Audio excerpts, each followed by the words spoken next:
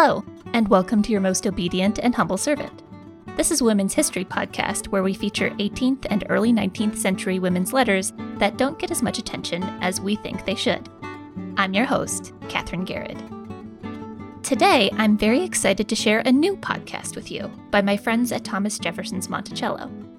It's called In the Course of Human Events, and in this episode, we are going to follow Elizabeth House Trist down the Mississippi River. Trist kept a travel diary during her trip, and it is the earliest known record of a woman traveling down the Mississippi River. Oh, and this was in 1783, years before the Lewis and Clark expedition. Trist filled her journal with observations not only of the landscape, geography, weather, plants, and animals she encountered, but also with vivid descriptions of the people she met along the way. Trist's eventful journey was full of hardships and adventures, including waist-high snow, muddy and icy roads, cramped living conditions, a whirlpool, and a possible encounter with an alligator. I hope you enjoy this episode, and be sure to check out other episodes of In the Course of Human Events.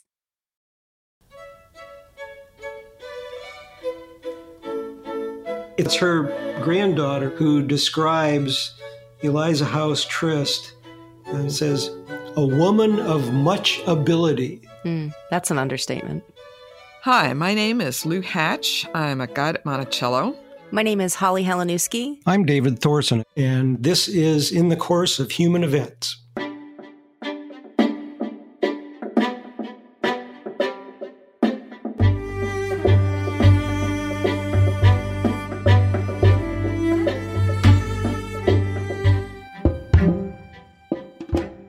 Over the years, I've always wondered about who was living in the house with Thomas Jefferson during his retirement. We know that up to 24 people were there. Who the heck were they all? Well, one long-term guest was Elizabeth House Trist, known as Eliza to her friends. So how did she come to live here off and on for nearly 2 decades? This is the story of a plucky, determined, white, middle-class woman who found herself widowed with a child to raise, like many women of her day.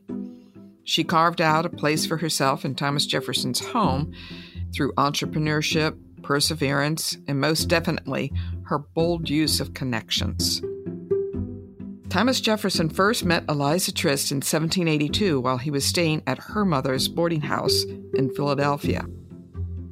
Eliza had a young son about 3 years younger than Thomas Jefferson's daughter, Martha. Eliza had not seen her husband, Nicholas Trist, since their son was born 7 years before. He was in Mississippi, trying to establish a property he'd purchased on the Mississippi River near Natchez.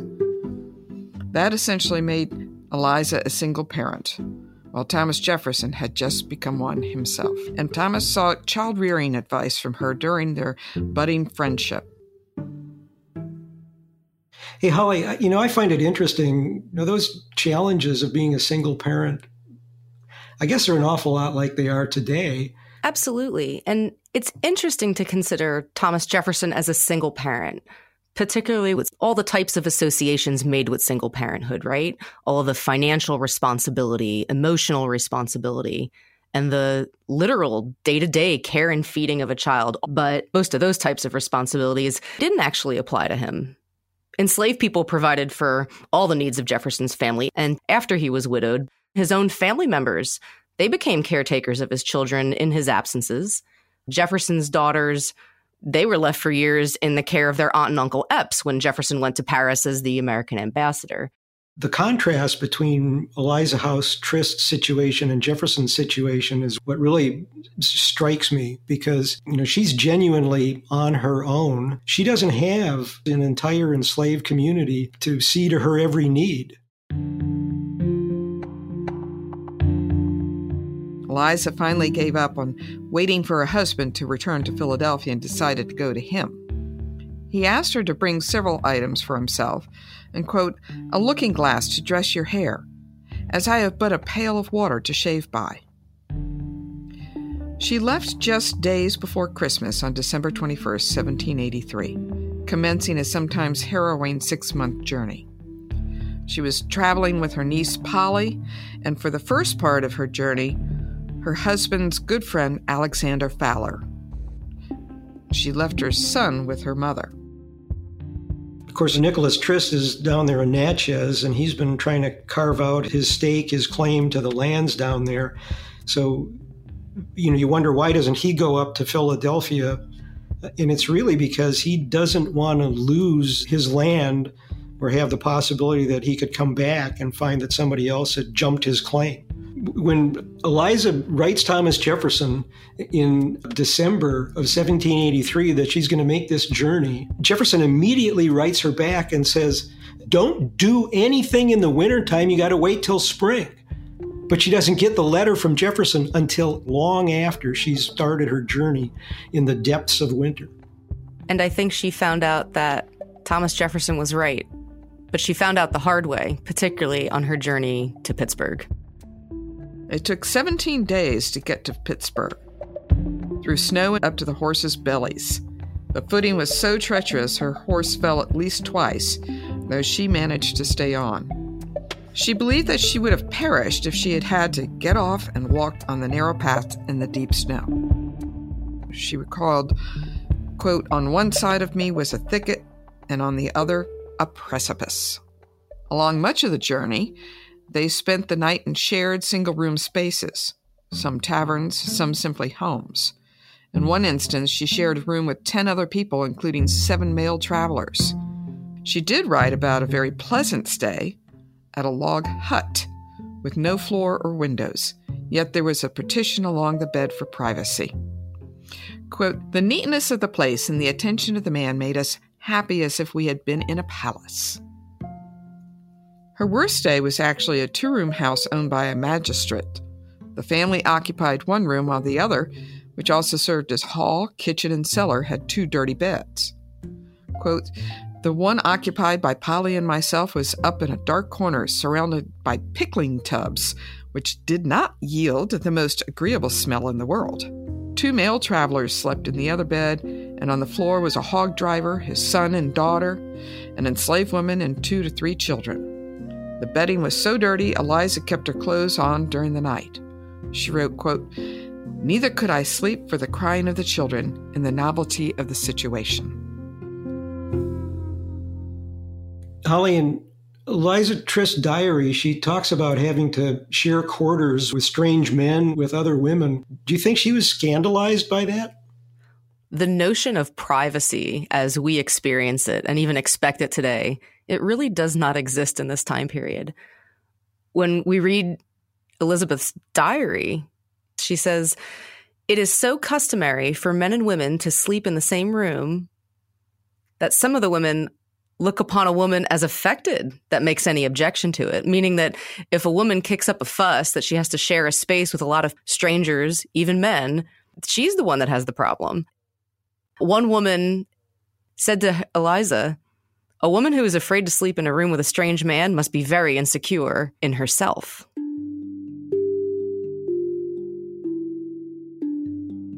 She stayed in Pittsburgh the rest of the winter, waiting for a boat to be built to travel down the Ohio then Mississippi rivers. The river journey took 3 weeks and was just as dangerous and difficult as the journey overland, or even more so. Huge timbers bobbed along the water, threatening to capsize their boat. The boat's roof rammed into a large tree and had to be partially cut off. Eliza lost her dog, Faunus, whom she believed was devoured by an alligator. A giant whirlpool threatened to sink them. It sounds absurd, but the whirlpool had sucked in 600 barrels of flour just the year before. Then there were swarms of mosquitoes. She wrote that she was, quote, so stung, I looked like I was in the height of smallpox. You know, Holly, everything we take for granted about traveling today, it's not there when she's making her journey. And she's really on the edge of Western European settlement and exploration of America. It's really a risky adventure, and there's no guarantee of success. Yeah, it's a wonder that people were able to get anywhere at all when you think about the lack of information about what they were getting into. It was apparently due to a request of her ever-inquisitive friend Thomas Jefferson that she kept a journal of her travels, filled with references to the landscape, including soil, climate, waterways, natural resources, as well as the trials of traveling through Pennsylvania in winter and the mosquito-infested areas of the Mississippi South. This is the earliest known record by a woman traveling down the Mississippi River, and it was years before the Lewis and Clark expedition. It was really common for men and for women to keep a diary in Eliza Trist's time, but her writings go far beyond just a recounting of the day's events. I think she's capturing every aspect of her journey for one single audience, and that's Thomas Jefferson. You can see, if you actually read the original, she circles back on entries and then makes changes to her observations. So it's not just a stream of consciousness. She's really writing very carefully and correcting her observations. And when you look at Jefferson's directions to Lewis and Clark to document their journey 20 years later, it's almost as though he's telling them to follow Eliza Trist's example. David, I agree. And I would say probably 90% of this diary is focused in that direction. But every now and again, you see Eliza's words talking about what she's thinking and feeling. I think one of the sentences that jumped out to me the most was when she talks about how this difficult travel has broadened her perspective. Elizabeth writes, "Everyone thinks their trouble's the greatest, but I've seen so many poor creatures since I've left home whose situation has been so wretched that I shall begin to consider myself as a favored child of fortune." And I think that's fascinating that her own worldview, her perspective is altered forever by this type of travel. And what I'm struck by as she's traveling down the Ohio and Mississippi River, the tone of the diary entries changes a little bit. And by the last stretch of the journey, I think she's actually transformed. She is now fearless. She'll do anything. She'll travel anywhere to go see a sight. She's really become self-confident and totally independent as a person.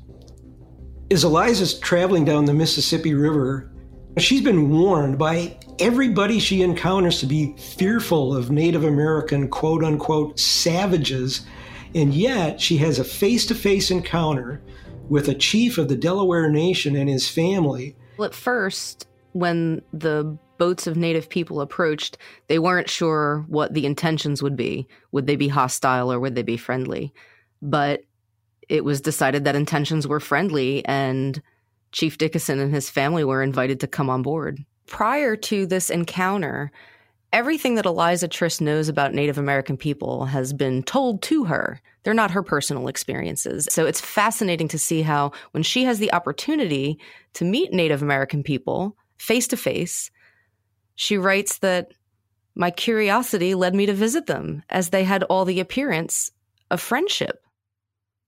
Trist says that when they met, they ate and drank together, that they smoked together with her group, and that the Delaware chief's family honored her group with their company.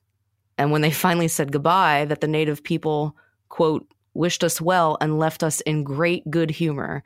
But for all that, when you read Trist's words, there's still a question about whether or not all her preconceived notions are still permeating this special encounter. Because in her diary, Eliza writes, quote, "As it is good to have friends at court, I carried the woman some bread. And as her infant was exposed to the sun, I gave her my handkerchief to shade it." As it is good to have friends in court. I keep turning that phrase over and over again in my mind. What does Eliza mean here? Is Trist genuinely offering this woman bread and offering the baby shade from the sun as a gesture of kindness? Or does that turn of phrase mean that Trist's motives for being generous are more about her own self-preservation on her own journey?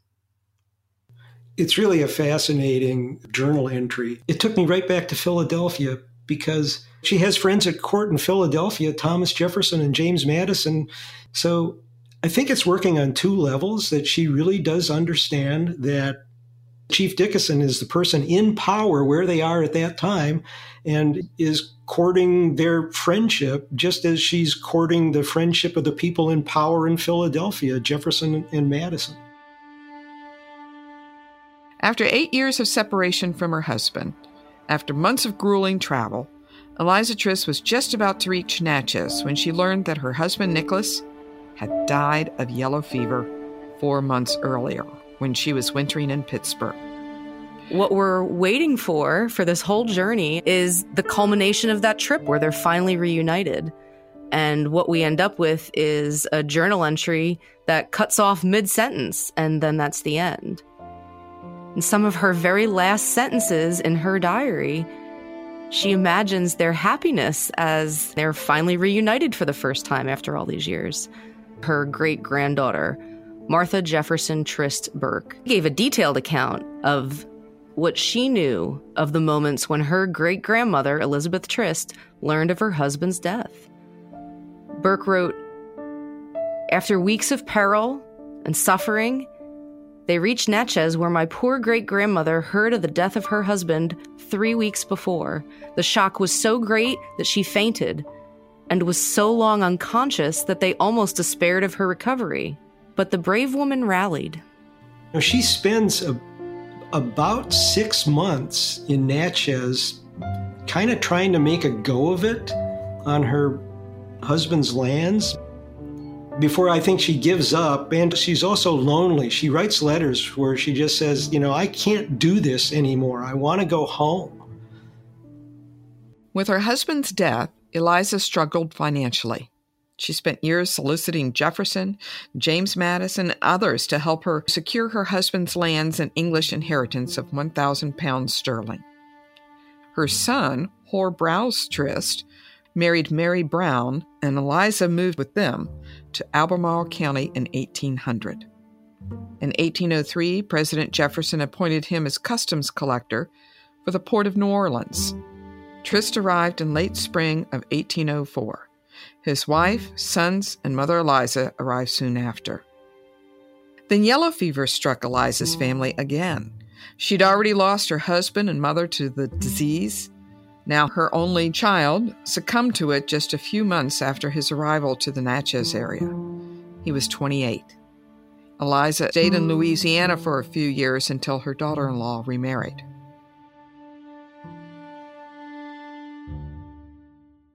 I'm struck by just the sheer number of people that Eliza Trist loses from her circle. And then I have to remind myself, life expectancy back during her lifetime is about 40 years in the United States. And you've got infectious diseases that are accounting for a lot of deaths. Her family has, I guess I'd say, the misfortune of living in Philadelphia and living in the New Orleans area, which are really hot zones for the yellow fever epidemics that repeatedly broke out in the 18th and 19th century. So, she loses her husband, she loses her mom, she loses her son, all to the yellow fever.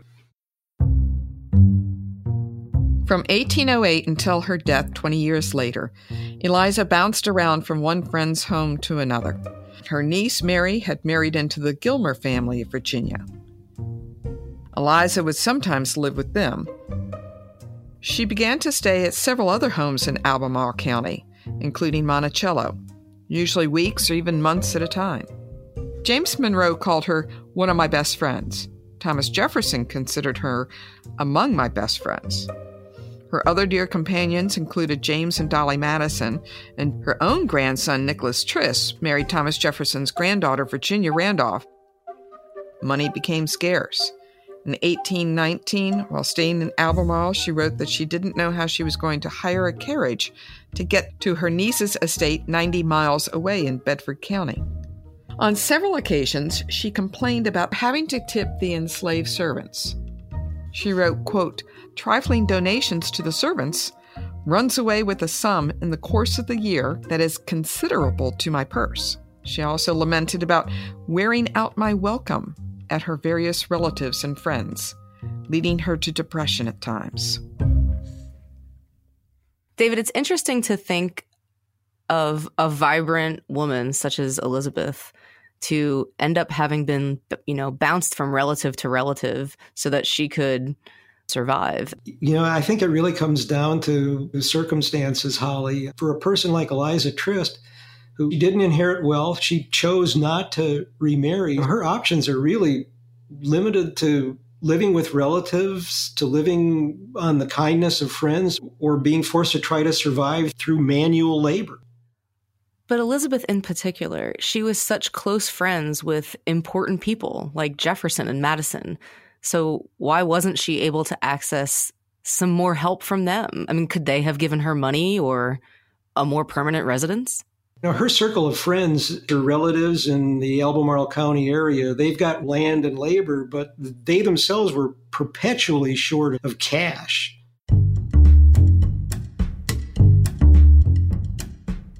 We're fortunate she was a guest at Monticello, as she left us quite a detailed version of the nearly deadly fight between Thomas Jefferson's grandson-in-law, Charles Bankhead, and grandson, Thomas Jefferson Randolph. She also recorded the attempted murder of a poplar forest overseer by some of the enslaved workers there.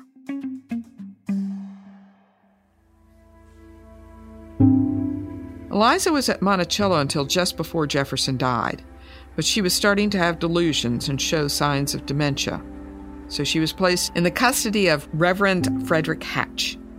Soon after Jefferson's death, Hatch wrote to Eliza's grandson, Nicholas, that he and his wife could not continue to care for her. So she returned to Monticello and died December 10, 1828. Nicholas wrote that he had to bury her, quote, without the outward symbols of mourning, because he believed it would be unjustifiable in me, circumstanced as I am, to run $50 or $60 more in debt. So where is Eliza Trist buried? David, Eliza House Trist is buried in the Jefferson family cemetery. But there's no headstone to mark her grave, so we actually do not know what part of the graveyard she was laid to rest. Visiting Monticello today, there are reminders of Eliza Trist.